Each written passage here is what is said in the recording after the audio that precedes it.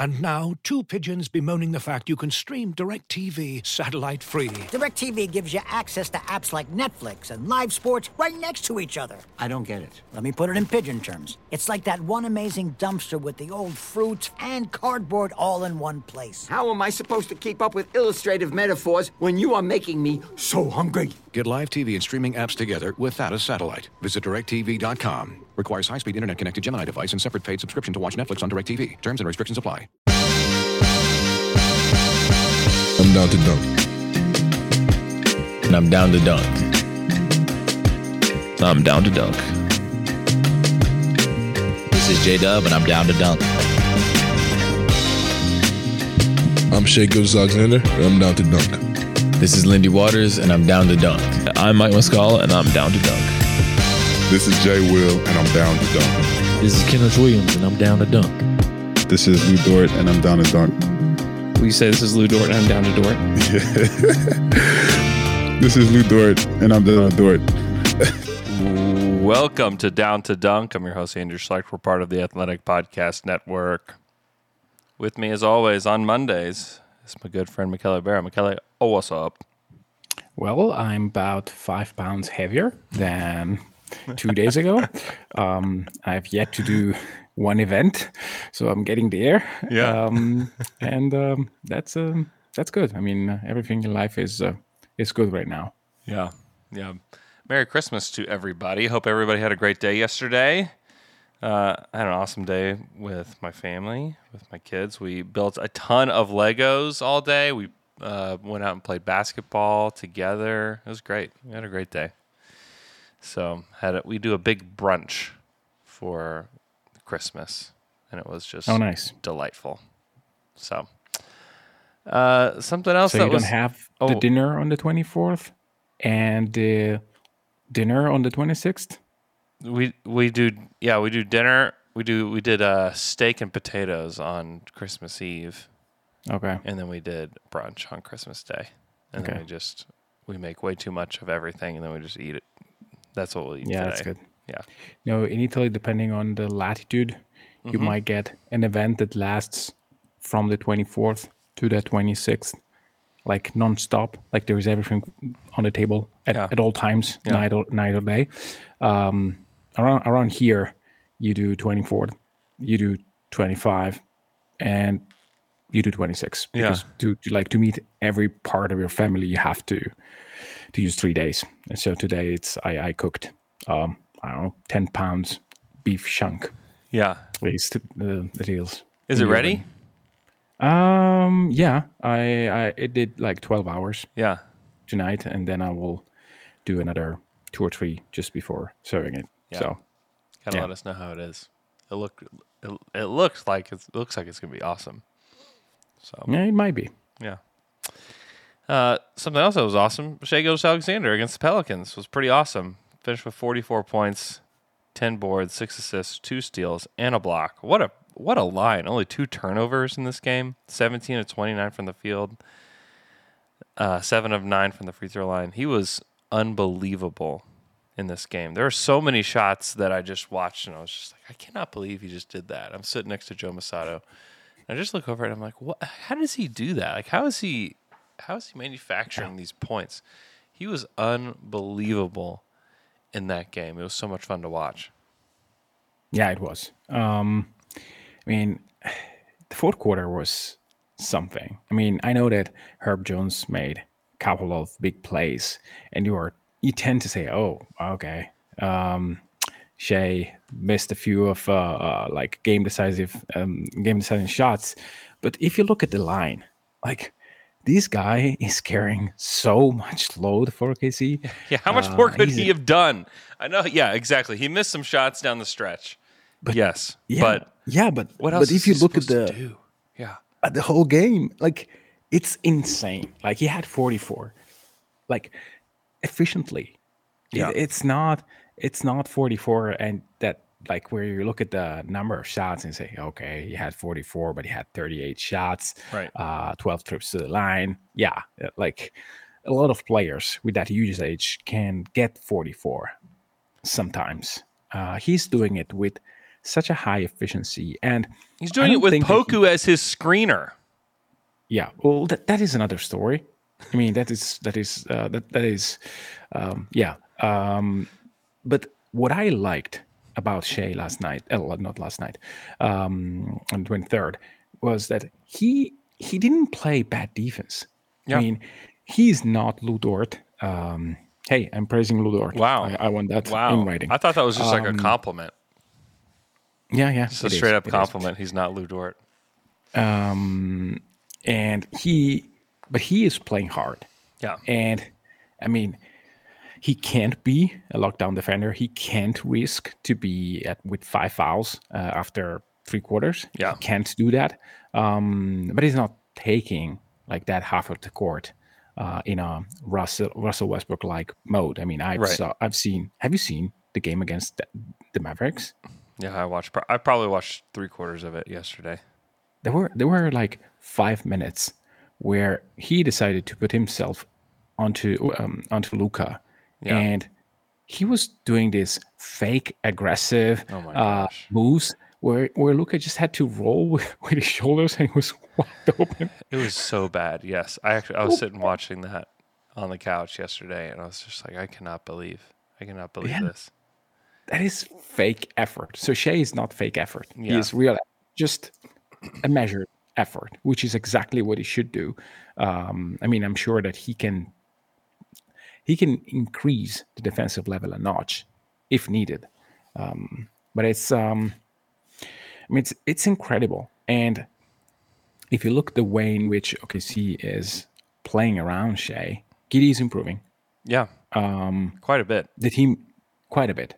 Yeah, I mean, I listened to the Wednesday pod, and I totally agree with the fact that we should put firmly Josh Giddey in 3rd position in terms of value in general for the team, and maybe also for our opponent teams that are perking in to see if there is a movement on the roster. And I mean, there is so much to do yet, but you have this gem, this pure gem that is incredible to watch already. Like, and OKC has all the tools to build an incredible roster around him. So this is the moment where we are now, where you clearly see that you have a super duper star that is doing something that looks unsustainable, but it is, even with the talent that he has around him. It's astonishing. Yeah, it really is. Yeah. Oh, this is a good question from Adam Brandt. Can Shea get us flexed into a nationally televised game? They should. They honestly should. I don't think they will, just because it's Oklahoma City. You know, if Shea was playing in Boston and Boston was playing like this, then yeah, for sure. But because it's OKC, I don't think so. I think next year they'll have some nationally televised games, maybe even multiple, just because of the way that Shea plays, and then adding Chet, and then adding whoever they get in the draft. It's like Amen Thompson. Sorry. I mean, that would be amazing. That'd be ridiculous. But yeah, if they could get somebody good in the draft, then I think they'll put them on national TV at least twice. But this season, you got to. I mean, we enjoy watching him, and I think most people that would tune in would enjoy watching this team. But there's just very few people probably outside of NBA nerddom trying to catch Shea playing. They'll look at his stats, they'll watch some highlights, and feel satisfied. You know. So I don't think so, which is unfortunate. But that just is what it is. But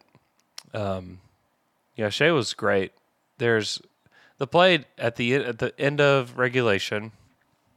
This was an absolute mess from the clock standpoint, from the officiating standpoint.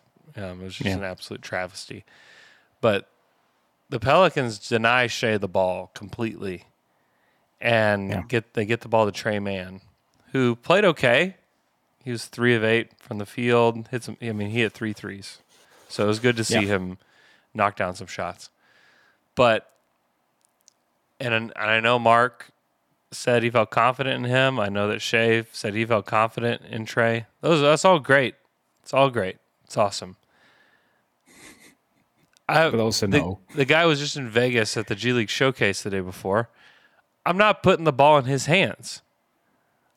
I can't remember if Mark had a timeout. I don't think he did. But if he did, I would have called the timeout like immediately. Said like, no, sorry. Like that's not it. Shea, go get the ball. Like Shea was willing to be a decoy. Like he basically, and Shea should have come around and tried to get the ball. Is what should have happened after Trey brought it up. Like don't let Trey sit there and dribble the air out of the ball, and make yourself a decoy. Like go get the ball. Like if you have hit game winners. Like go get the ball. You had a game winner just last week. Go get the ball. Yeah. Because they definitely could have won that game and should have won the game. They were up 6 with a minute and a half left. Like, they had control of that game and should have won that game. Yes, they had.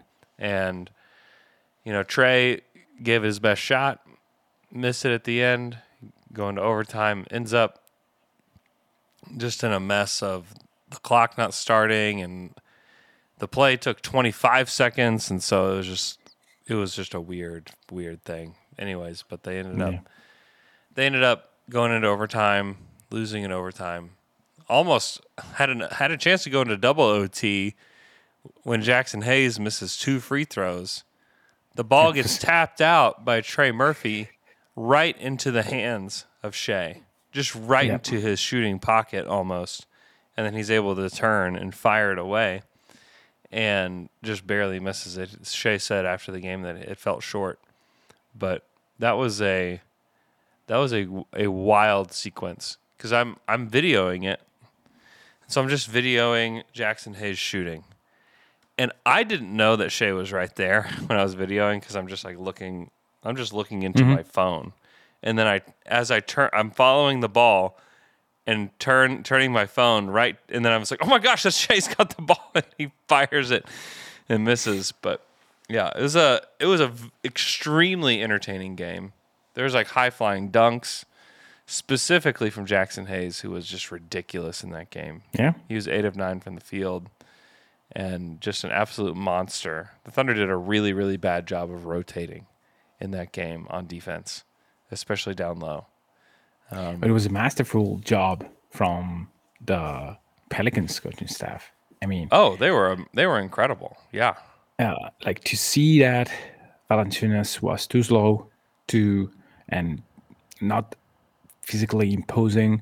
Yeah. They just shift to Jackson Hayes, who was everywhere. Yeah. I mean, he was not really providing defense whatsoever. He's not a good defender. He's okay. But the fact that he could just fly for dunks and just be a vertical threat, that put OKC in a tough spot. Because even if you have a guy that can basically be there, I mean, Jackson Hayes will jump on Kenrich's head. Yeah.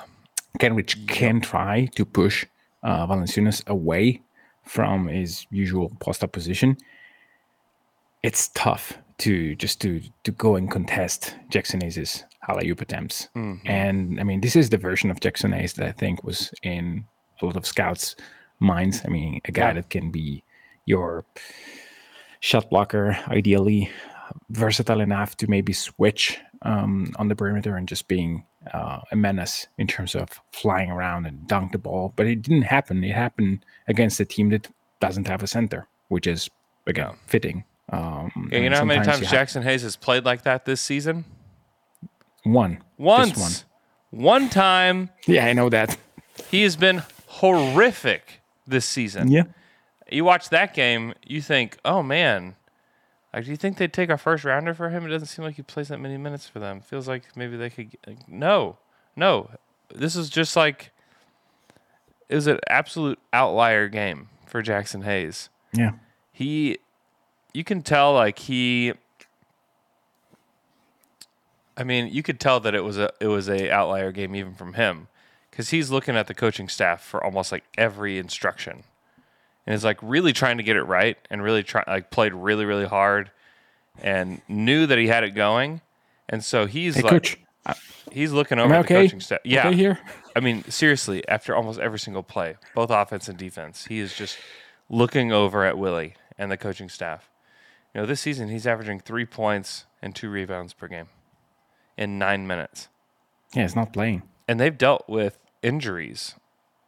Last season, he played 70 games, played 20 minutes per game. But, this season, he's only 46% from the field. In 12 games. So, I don't know. Yeah. I mean, he's dealt with injuries. He's dealt with DMPs. It's kind of been all over the place. And you wonder, I mean, I don't think the Pelicans are going to pay him. So, like, if you're somebody that thinks the Thunder should go after Jackson Hayes, just wait till the offseason. The Thunder have cap space. Yeah. I mean, he would not be. I mean, I listened to your after game Thunder After Dark podcast with Joe, which is a great listen, and it's a fun one. It's a fun one, yes. I mean, I would love to see Giddey playing with this kind of toy. I mean, Giddey misses a vertical threat. I think that he could do a lot. I also wonder how much of this Jackson Hayes moment was mainly because he doesn't have a body, and also because they didn't have Zion, who occupies a lot of space that Jackson Hayes can occupy. I mean, he's not functional with either Valanciunas or Zion. So maybe surrounding him with shooting can be something that allows him to be at least a passable big off the bench, because he has the tool. He has athletic tools. I mean, he can really jump. He's one of the most athletic bigs in the league. Probably top 5 most athletic bigs in the league. Yeah, he can really jump. Again, I've spent too little time to scout him, and I don't know how much he gathers about defense in space and these concepts that Mark Daigneault plays a difficult brand of basketball, in my opinion. He's not for everyone. You need to be extremely sharp and attentive at all times in order to be effective in Mark's system. So you need to have guys that are, have a certain level of understanding of complex spacing, especially.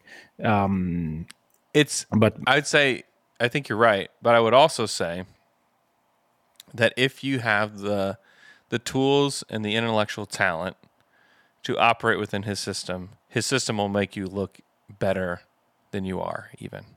Sure. And you can say that maybe that Daigneault is trying to develop everybody, and maybe he'll find a role for a rim running big. But my point is, if you want to be more than that, you really have to be different. I would say that Golden State's similar.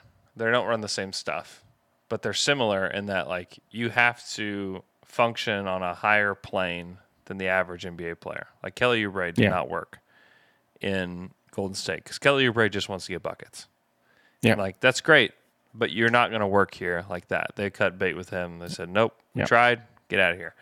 Same thing. It's the same thing with James Wiseman, and this is why I don't know that Jackson Hayes would work here, because you really do have to be a decision maker to play on the Thunder, and Jackson Hayes is not a decision maker, and that's not a knock on him. It doesn't mean that he can't be an NBA guy. I think he can be. I think he can be a backup. Look, Capella.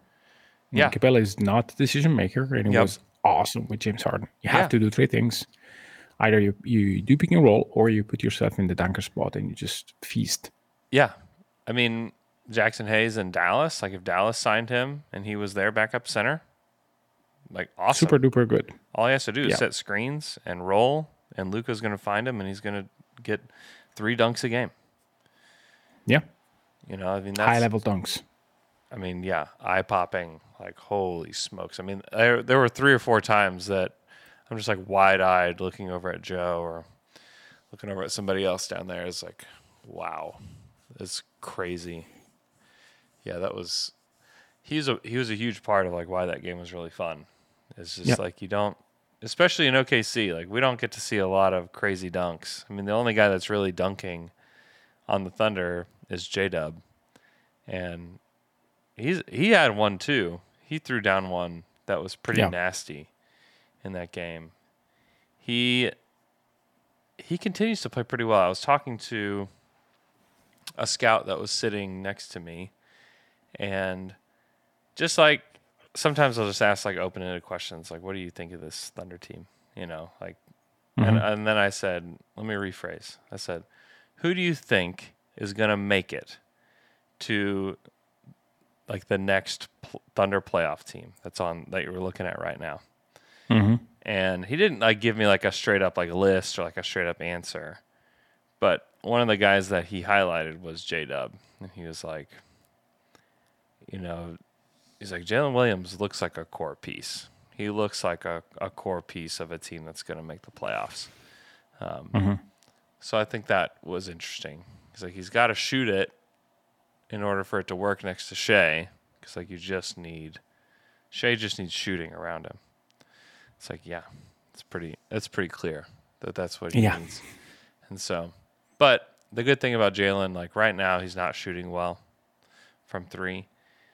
I think he's 0 of 3 in that game, and it just doesn't feel like it's going to go in. But he has a track record of being a shooter in college, and you got the shooting guru in OKC with Chip England. And so I think he's got to be given some time to figure it out. And if he can become just a slightly above league average 3-point shooter, paired with his efficiency, like his efficiency inside the arc is ridiculous. Yeah, like his efficiency at the rim and the mid range, like he's a very good efficient player there. And if he could figure out, how to impact the game from deep, then this is like an all-star level player if like he shoots it well, because he gives good effort on defense. I think he's a little bit overpraised at times for the kind of defender that he is. But I think he'll get better. And just his mentality and just the way that he is unselfish and willing to cut and willing to kind of play his role. There's a lot to like there with him. And really, he was like one of the guys that the scout really praised the most. He said that he likes Josh Giddey. He said that people around the league, their opinions on Josh Giddey are kind of all over the place. Some people really like him. Like between extremely good and, oh boy, this guy's fun. No, like extremely good, and I don't know what he is. Yeah, but this is something that, that's the point. Like, I don't know what he is. That is the whole point. Yeah. And if you look at it and you say, oh, I don't know what it is, then you have to think. Yeah, like, kind of my thought when he said that was like, yeah, he's 20. So yeah, he's 20, and also, you have to think what he can be for you, which is extremely important. Like over the past few weeks, Josh has played not as a second-year guy. He has played like just a great player. Yeah, he's doing stuff on both ends. He's grabbing rebounds. He is being more efficient. He's understanding his coexistent with Shea on the court much better. And they don't have anything different from the beginning of the season in terms of personnel. Yes, there is Kenrich, which helps.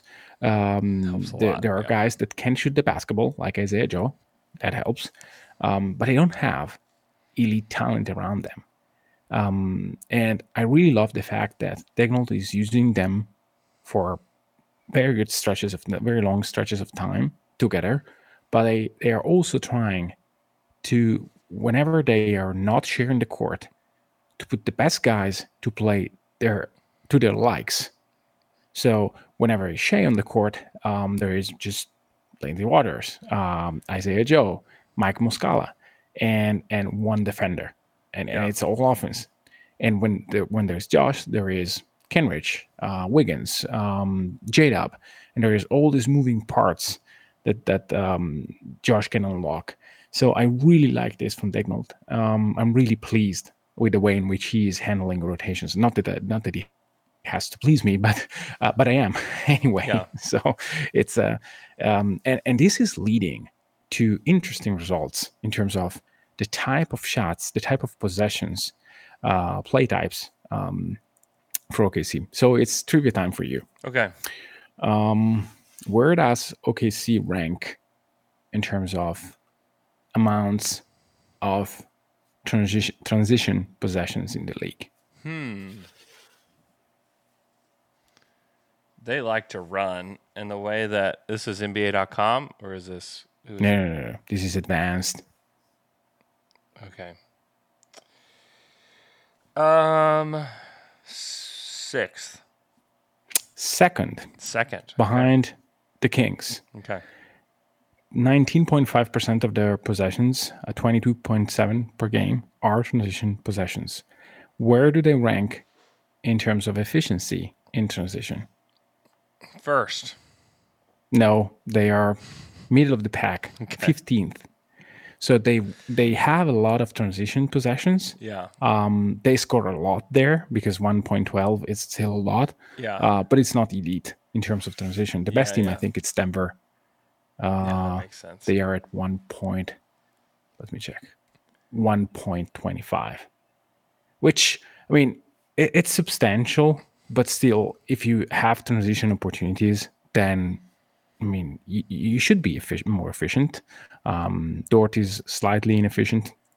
See, I'm positive. I'm trying to spin it in a positive way. Wow. Yeah.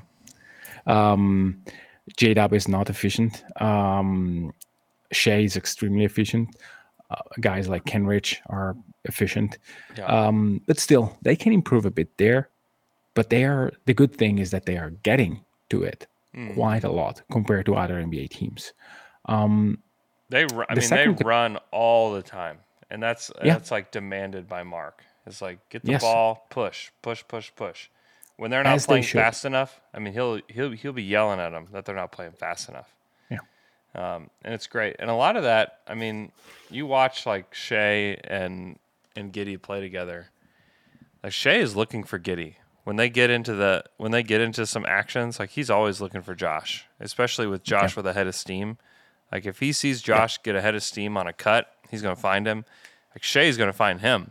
You know, it feels like it's been way more of that than the other way around so far this season, is that Shea has confidence in Josh to finish. And there was like one moment in particular where Shea finds Josh and Josh finishes at the rim, and then they, high five each other at half court, Yeah. And that was I remember that. That was just like, okay, like that's kind of a cool moment. Yeah, that's cool. And the fact that Shea is trying to empower his teammates. Yes. Maybe sometimes to like the man experience is a bit too much. Yeah, I mean, yes, I think so. But it's the being willing to go through those growing pains, when you are one of the best 10 to 15 players in the league, depending on where you think he's at. It's like, wow. Like, yeah. I mean, give me that. That's great. I'd rather have a player that's willing to go through the growing pains than somebody who's like, oh my gosh, like how am I supposed to win with these guys? Like what's going on here? Like, no, he believes in them, So third question on your little trivia here. Do you agree that spot up is one of the next, together with cuts, one of the next most desired play types among the ones that are tracked by Synergy or NBA.com? Yeah, wide open spot ups. Yeah, depending on the player. Or spot up opportunities. Yeah. So where is OKC ranked in terms of number of spot up possessions in the league? What's their ranking? In terms of amount of possessions. The amount of possessions. Mm-hmm. Oh boy, 7th. First. Yeah, I kind of wondered if it was going to be that high. First, with the margin between OKC and Boston is the same between Boston, which is second, and let me do the math correctly, and the 7th. So it's quite substantial. It's 1.5 possessions more than Boston. OKC is at 31.1. The team that takes the least is Denver, which is weird. I wonder. Well, anyway. They just do. They just move. They're just like constantly. They're just churning around Jokic. And like Jokic doesn't maybe it's cuts. Maybe sometimes they get it. Yeah, Jokic doesn't take spot ups. I mean, it's all just like constantly churning movement. Like there's hardly anybody standing still on offense for Denver, and they like prefer it that way because then Jokic can just cook. Yeah, which is something that you do with Giddey, for example. It's a 21.1, so exactly 10 more for OKC. The point is, can you guess where they rank in terms of points per possession in spot-up opportunities? 27th. That was close. They are 28th. Yeah. Just below the Miami Heat and above the Hawks and the Raptors. Well, actually tied with the Raptors. 0.97, which is bad. Yeah. I mean, good teams are at 1.16. So 0.2, which is quite a lot. Points per possession better. So to me, this screams about, hey, they're doing the things right in terms of process. They just didn't have yet the players that will allow them to flourish. I mean, if we look at spot ups and the players, I mean, Lou Dort below average, Pokusevski below average, Jalen Williams below average, Josh Giddey below. Then you have Shea and JRE and Muscala that are very good. You have Isaiah Joe that is excellent, of course. Yeah. And then you have a lot of guys that are average. So if you shift a bit of these possessions, and Lou Dort is taking like a lot of them, like almost 20% of the possessions are loose. Yeah. In terms of spot ups. I don't doubt that. Which is not nothing. No. He's taking double the amounts than Poku and Shea. Like, if you take a bit of them and just put them to other guys on the roster, like Chet Holmgren, for example, might help. It might help. It might help. And again, it's not that OKC is losing games by a mile right now. They are losing them by a hair. Yeah. And again, if on these spot opportunities you are just a bit better, then it's money. Yeah.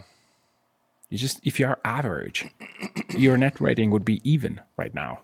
Yeah. So if somehow OKC becomes, well, they will grow because they have a lot of young players. Yeah. So if they grow into a team that is above average in transition and just average in terms of spot ups, then you have it. Then you have a winning team. Then you have a playoff team. So, I mean, it's good. Borderline. The main reason why I ask you this is just to show that they're doing things right, and they have very easy fixes for this team. They can be organic, or they can be bought in the market. I think that it's completely fine to see if they can grow it organically inside their own structure before they just pull the trigger on a star, because they sure have the asset to do so. Yeah. I mean, it's just not rocket science. Like, how do we make a team with Shea, Giddey, Chet Holmgren, Jalen Williams? How do we make it work? Just put a really crazy knockdown shooter around him. You know, it might help because like you said, like the spot up opportunities are because you get so many drives, and you have to help on Shea. If you don't help on Shea, he's going to score every single time, and so the defense has to react to Shea Gilgeous-Alexander, and they just excuse me. And so if you just have somebody who's just a crazy knockdown shooter out there, great. And that's why, and then even if it like hits Giddey's hands, then like Giddey can make a decision. Chet can make a decision. J-Dub can make a decision. Like, get it in the hands of a shooter, you know? And there's guys in this draft that I haven't watched Grady Dick enough to know if he's like such a sieve on defense. We'll see. You know, see soon. I haven't watched him enough, so I don't know. Yeah. I know he's a knockdown shooter. I don't know if he can play in Mark's system. I don't know enough about him. But just like the idea of like a 6'7" shooter, it's like that's kind of what they're missing, you know? Yeah, Yeah, in terms of amount of possessions, I mean, they're clearly not getting any pick and rollman possession at all. I mean, they don't have offensive rebounds, but this is by nature of this year. Yeah. And they're getting to the right kind of shots most of the time. It's, as you mentioned. I mean, even if they don't draft too high, there are guys that are good shooters. I mean, there is Brandon Miller, who is a good shooter. Yeah, he's a good shooter. There's Grady Dick, who is an excellent shooter, like lights out. We're talking like 46 point something in terms of percentages he has right now.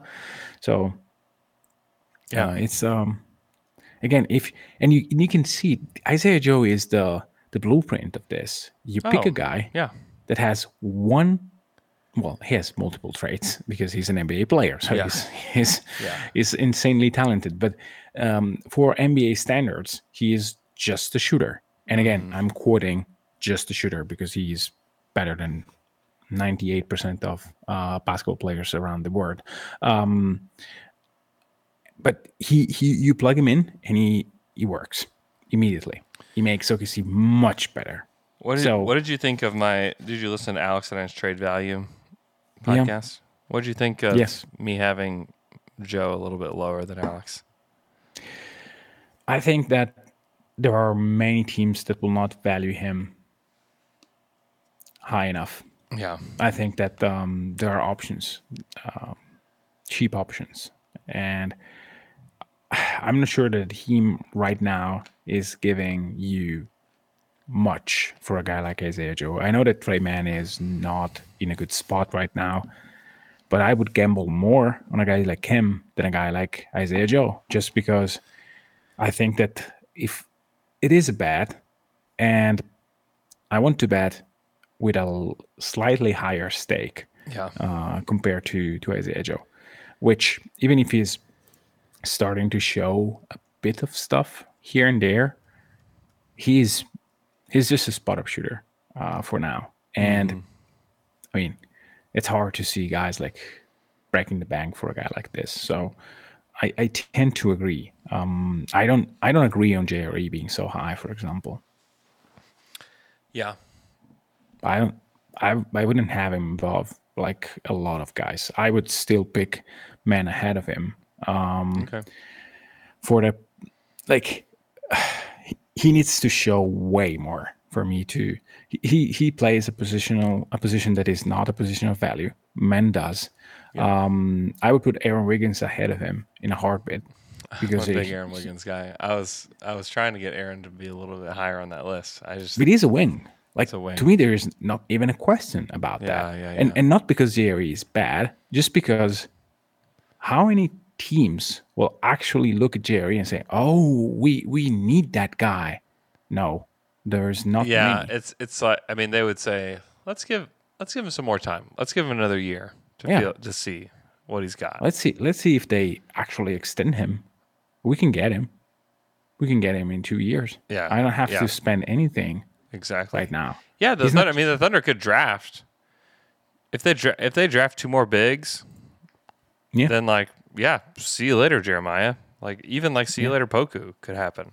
Because if you draft 2 guys that can play down there, I mean, it's possible. No, not Poku. Poor Poku got popped in the eye again.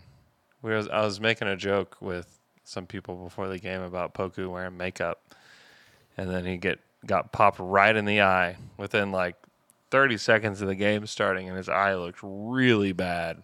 I feel bad. I feel bad for old Poku. He played pretty well. He had a couple plays, and he's done this recently, where you can see oh my gosh, Poku made an aggressive play. Poku got an aggressive rebound. I didn't know that was possible. But he's starting to show a little bit here and there. Which has been fun. Okay, let's take a quick break. When we come back, we'll talk some more Thunder stats. Discover the latest collections from David Yurman, as seen recently, styled on basketball stars like Jaime Jaquez, Jalen Green, D'Angelo Russell, and others. David Yurman is a celebrated American jewelry company inspired by the beauty of art, architecture, and the natural world. The story of David Yurman begins in New York City with David, a sculptor, and his wife Sybil, a painter and ceramicist. When the artists began collaborating, their goal was to simply make beautiful, designed objects to wear. Over 40 years later, the Yurmans and their son Evan continue to redefine American luxury jewelry with timeless, modern collections for women and men defined by inspiration, innovation, consummate craftsmanship, and Cable, the brand's artistic signature. David Yurman's collections are available on davidyurman.com. Looking for an assist with your credit card but can't get a hold of anyone? Luckily, with 24/7 US-based live customer service from Discover, everyone has the option to talk to a real person anytime, day or night. Yep, you heard that right. You can talk to a real human in customer service at any time. Sounds like a real game changer if you ask us. Make the right call and get the service you deserve with Discover. Limitations apply. See terms at discover.com/creditcard. This episode is brought to you by Michelob Ultra, the official beer sponsor of the NBA. Want to get closer to the game than ever before? Michelob Ultra Courtside is giving fans the chance to win exclusive NBA prizes and experiences like official gear, courtside seats to an NBA game, and more. Head over to MichelobUltra.com/courtside to learn more. Looking for an assist with your credit card but can't get a hold of anyone? Luckily, with 24/7 US-based live customer service from Discover, everyone has the option to talk to a real person anytime, day or night. Yep, you heard that right. You can talk to a real human in customer service anytime. Sounds like a real game changer if you ask us. Make the right call and get the service that you deserve with Discover. Limitations apply. See terms at discover.com/creditcard. And we're back after that quick break. Michele, let's run through in the past 15 games. Who do you think are the Thunder's best three-point shooters? They actually have 6 guys that have shot 40% or better. One of them is Ousmane Dieng, who hurt his wrist, and he's out, but he's only played 5 games, so we will not count him. So 5 guys that have shot 40% or better. Can you name them? Yes, I can. Or at least I hope. One is Kenrich Williams. Kenrich Williams, 41.7% on 2.7 attempts in the last 9 games for him. Mike Muscala. Mike Muscala is number 1 in 9 games, 47.6% on 2.3 attempts. Josh Giddey. Josh Giddey is number 5, 41.2% on 2.6 attempts in 13 games. Isaiah Joe. Isaiah Joe, 41.8% on 5.2 attempts per game in 13 games. The last one is only in 5 games, so I probably shouldn't count him either, like I did with Jay. Like Lindy Waters. Lindy Waters, 44.4% on 1.8 attempts per game. Nailed them. I swear, I'm not looking at the. You didn't even name one other guy. And then you have the bottom drops out pretty quick. Like Darius is at 36% on 1 attempt a game. Yeah. Let me guess the percentage of the others, though. Okay, well, this is Jalen Williams, the G League Jalen. Yeah, it's probably 1 out of 3. Yeah, he's like 33%. Yeah, good. Dort. Dort is 31.7%. 32.9%. Oh, come on. On 5 attempts per game. That's not, that's for Dort standards, pretty good. Pretty bad. Oh, pretty for Dort standards is below last season, so it's a bit bad. Yeah, but acceptable. Except an acceptably bad number. I like this. Okay. Aaron Wiggins. Oh, Aaron. 30.7. 31.8 on 2 attempts in 11 games. It's bad. Yeah, Shea. Shea is 31.1. Yeah, 31.7. Yeah, it's not good. Poku in 15 games. He's played all 15 games. One of the few guys that's played all 15 games. 29.5. 31.3. It's pretty bad. Yeah. Pretty bad. Jeremiah in 9 games before he got injured. He's shooting like below 31, Jeremiah? That I wouldn't have guessed that. Yep. I don't know. 28%. Oh, that's bad. Trey is bad. 27, something like that. 26.4 in 13 games. J-Dub. I don't know why. Why? I don't know. It's really bad. It's weird. It's weird. It's definitely weird. J-Dub. Oh, J-Dub is quite bad. Quite bad. Yeah, it's something like 25 point change. Yeah, 24.3 in the last 15 games. Really bad. And then Eugene played 7 games, shot 13%. Well, who cares about Eugene? Poor Eugene. I like Eugene. He's great. Yeah, me too. Not his fault. Something about a professional basketball player smiling back at you with a mouthful of braces that just fills your heart, you know? It's just great. Yeah. It's just a wonderful thing. It's just an interesting list. You know, Josh's shot is looking better, and it's going in right now. Yes. These are 2 very important things. They're very important. Both. I don't know what to believe with it yet. We need to look back after March or something and see where the progress is for him. But where is for the season? 33? 30.5? Yeah, 33. 32.9. So 33%. Okay. It's like, if you would have given me that, say, hey, he makes progress from 26% to 33%.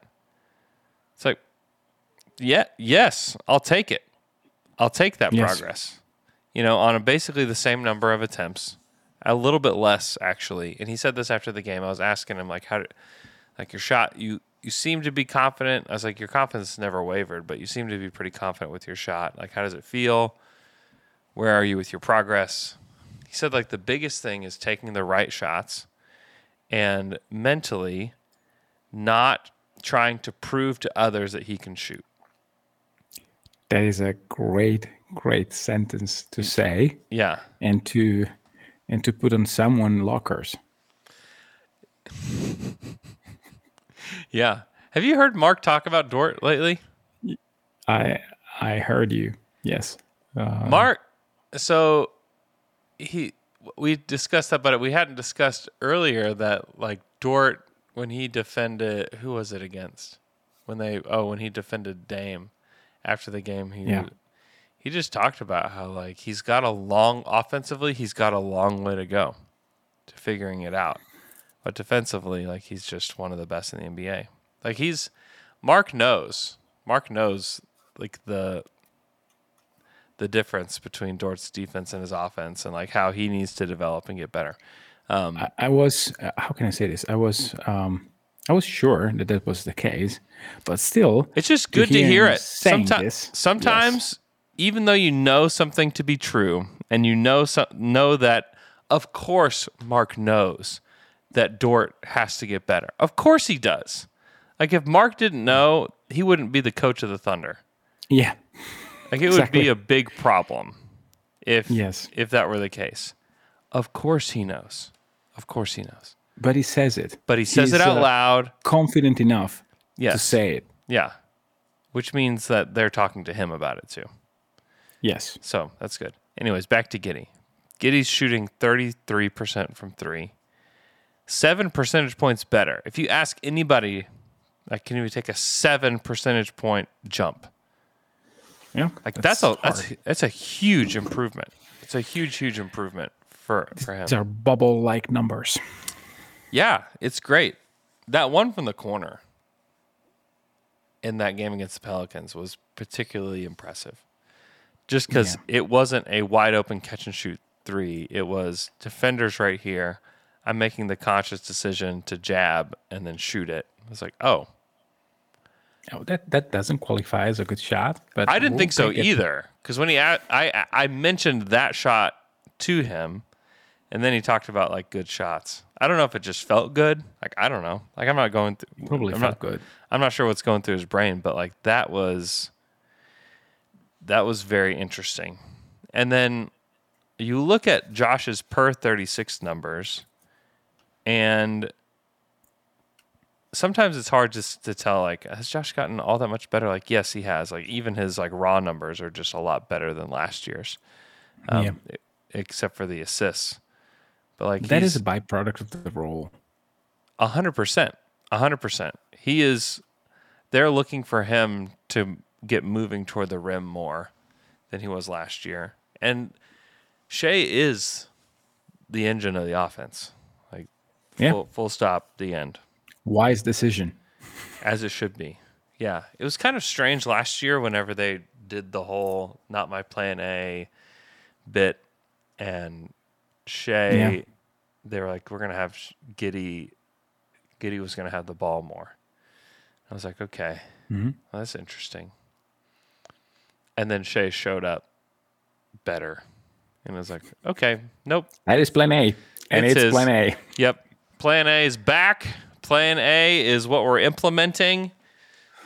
And we're going to make Josh work around him. Yeah. Yeah. Let's put it this way. Like, this is, like, if he spent a summer with the only plan in his mind to be too good for Mark to pull him off ball, and this is the result. That is and it's not like Shea isn't willing to play off ball. I mean, that was one of the first things he said to me before the season started, is that he's like working on his off ball skills. But yeah, I'm working on my off ball skills. But this is how good I am on ball. So, Mark, please tell me which one you prefer. Yeah, it's crazy. Yeah, Josh has improved in his true shooting percentage from 47.8% last year to 51.8% this year. Yeah, which is still below league average, but creeping towards the right direction. I mean, I really think that part of the inefficiency for Josh is the fact that OKC doesn't have spacing, doesn't have vertical spacing. So it's, I mean, if you think about the lineups where Shea is not on the court, I mean, Chet fits that to a T. I wouldn't be surprised if Shea can just play with guys like Joe, Kenny, Mike, and another shooter, maybe Usman Jang. That is a good lineup to put on the court. Yeah. And then you have this lineup with Kenny. I mean, Kenny's in any good lineup. Chet, Josh, and whoever can run around and set a screen and move around. And it will be so much better because, I mean, can you imagine like playing pick and roll with Chet, and Chet roams towards the basket, so Giddey has the option to get to the basket himself or just lob it. Yeah. This is not an option right now. When he put his head down, then it is, hey, can I be better than the shot blocker or not? Now I have another option. I can do whatever with the ball because Chet is there. Yep. And if I throw it with the good timing, he will just hammer it. So, or I can just stop outside of the 3-point line and it's cash for Chet on a pick and pop. So it will change so much for Giddey, especially for Shea as well. I mean, don't get me wrong. Having Chet Holmgren as your just scream for me and I will feed you 10 trees in a quarter type of deal. I mean, and Chet will take them. The point is that Chet will take any shot. Yep. Oh boy, I just can't wait. I know. Yeah, Chet is going to change this team a lot. Yeah. I mean, so much. Because he's going to take a ton of these possessions where you're just like a little bit unsure as to like what's going to happen here. And like he should have a pretty high usage rate, for this team. And not only is he going to be like a guy he's going to be rolling to the basket, popping out to three, taking stuff at the nail. Like he's going to be somebody that's going to handle the ball too. Yeah. And should handle the ball quite a bit. So it's and dribble himself into a one-legged fadeaway J from time to time, like from every 2-3 possessions. Yes. Yeah. Give me that. Just give me that right now. I know. I would actually. Where would you have them? Just in a hypothetical that doesn't matter, that's impossible to know. But like, where would you say they would be if Chet was playing with them? I mean, I had them at 36 wins with Chet over under. I think I was low on them. Yeah. Which, isn't it insane? It's a bit insane. It's a bit That would be insane. probably right around 500. Yeah. Where Dallas is. Yeah, They they did could. better. I mean, I think they can be better than Minnesota if they had Chet. Minnesota's 16-17 right now. Yeah, they can be slightly better than that. Negative point differential. No, positive point differential with Chet. That is. But that's where the Timberwolves are. Negative 0.9. The Thunder are negative 1.4 Yeah. currently. Yeah. I mean, there's how many teams with a positive? There's 1, 2, 3, 4, 5, 6, 7 teams with positive point differentials in the West. Yeah. That would be in playoff position. Playoff play-in. I would say that they would be in the play-in position and need things to continue to go really poorly in Minnesota and obviously in Golden State and in LA, like to get there. And that could actually be the case for this team too. Yeah. You know, if they, I mean, you look at their schedule, we talked about this on Friday, but you look at their schedule and it's like things could look a little different in the next, like, I don't know, 2 weeks. San They need to Antonio, do- Charlotte, Philly, Boston, Orlando, Washington. Yeah. If they split, it's okay, but they may be better than splitting. I mean, you could even go as far to say that they should win 4 out of these 6. Yes. Yes. But you never know. I mean, I think that 3-3 is the most likely outcome for them. Oh yeah, I think we're that's gonna- the safest. Even 3-3 though, it's like, oh, It's not bad. it's not too bad. No, it's not too bad. I don't think that they can swing. Well, they are at home against Boston. You never know. It depends on how good the Boston are shooting. The Celtics are shooting the ball. Yeah. Against Embiid, I don't think they have it. Either it sits, and then they may have a chance. But if they, I would love to. I can't wait to see Dort on Harden. I know. That is a fan. I mean, when Dort has games like the one against the Lillard, Yeah. I actually bite my tongue like quite a lot. Because you can be great. You can be insanely. You can be the soul of this team like Kenrich is. Yeah. If you just behave a bit, but then you can see clearly why OKC gave Dort this amount of money. You can see why they just say, okay, we'll try another year and maybe another year, because when he plays that level of defense, you can see value. Yeah. So, I mean, if this is the deal with Dort, which I think it is, then yeah, you can wait 2 years. Will be there will be a point where they draft a guy. I mean, if they draft one of the Thompson brothers, they are quite good in terms of athleticism and defense already. And they're big. And they are big. So they are Herb Jones size. I mean, Herb Jones is amazing. That's great. Yeah. I mean, there's nothing guaranteed to Lou. Even if Lou's a bench player, I think it's a heck of a bench player to come in. You can plug him in.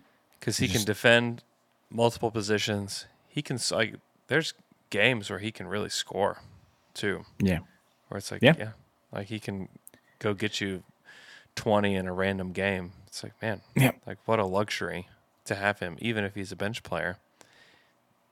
And to be honest, can I say something really good about Dort? Not about Dort, about me being way too picky with Dort. whenever I watch other games where OKC is not involved, which happens. I mean, I don't watch a ton. I'm not you, but I try to watch a bit every week. There are some guys that are starting for other teams that take the crappiest shots. Oh possible. yeah, man. There is like so many guys that are way worse than Dort in terms of shot selection and results. Dylan Brooks is one of them, and he's one guy that we've talked about as like he's almost like bigger, worst case scenario Dort. Yeah, and he's playing for Memphis. There are plenty. Very good team. Yeah. I mean, so he's young. 20. He's not super duper young, but he's young. Yeah, 23 is still like he's still developing, and with the team like giving him the right messages, like, hey, you got to rein it in and you got to play differently, And if he can just be a 34%, 35% 3-point shooter and play in transition and just defend like a madman, it's a very, very valuable player that they have at that price. Because, I mean, things are going to change here pretty quick. Yeah. And one last thing, the point with Dort that gives me hope, and I'm keeping this to me, but I will share because I think it's time that for him, which is again trivial, it's what England is saying. For him, shot quality, it's everything. Yeah. When he takes good shots, he makes shots. So I think that this will change dramatically whenever Chad or the next draft pick will be around, and he's confined is a bad word, but it's what it is. I mean, he will be confined to 7, 8, 9 shots, and those will be 8, 9 very good shots in rhythm. Yeah. He'll have amazing results. Amazing being, hey, if Dort is a 37, 38% 3-point shooter, that is amazing for him. Oh, that is a valuable player. That'd be unbelievable. If that's what he is with the defense, it's unbelievable. I mean, next year, depending on who they get in the draft, I would predict the starting lineup would be Shea, Giddey, Dort, J-Dub, Chet. It just feels like they, depending on how high they draft. I don't think that J-Dub is a given, but he's not. Yeah, if they draft top 5, then you may bump J-Dub or Dort to the bench. Yeah. If they draft Amen Thompson, I think that he will start right away. He should. He's not the cleanest fit offensively, but no, he's not. You got to start him. He's another ball handler with questionable shooting. But you draft him anyway. I mean, you draft him anyways. The athleticism is like it's crazy.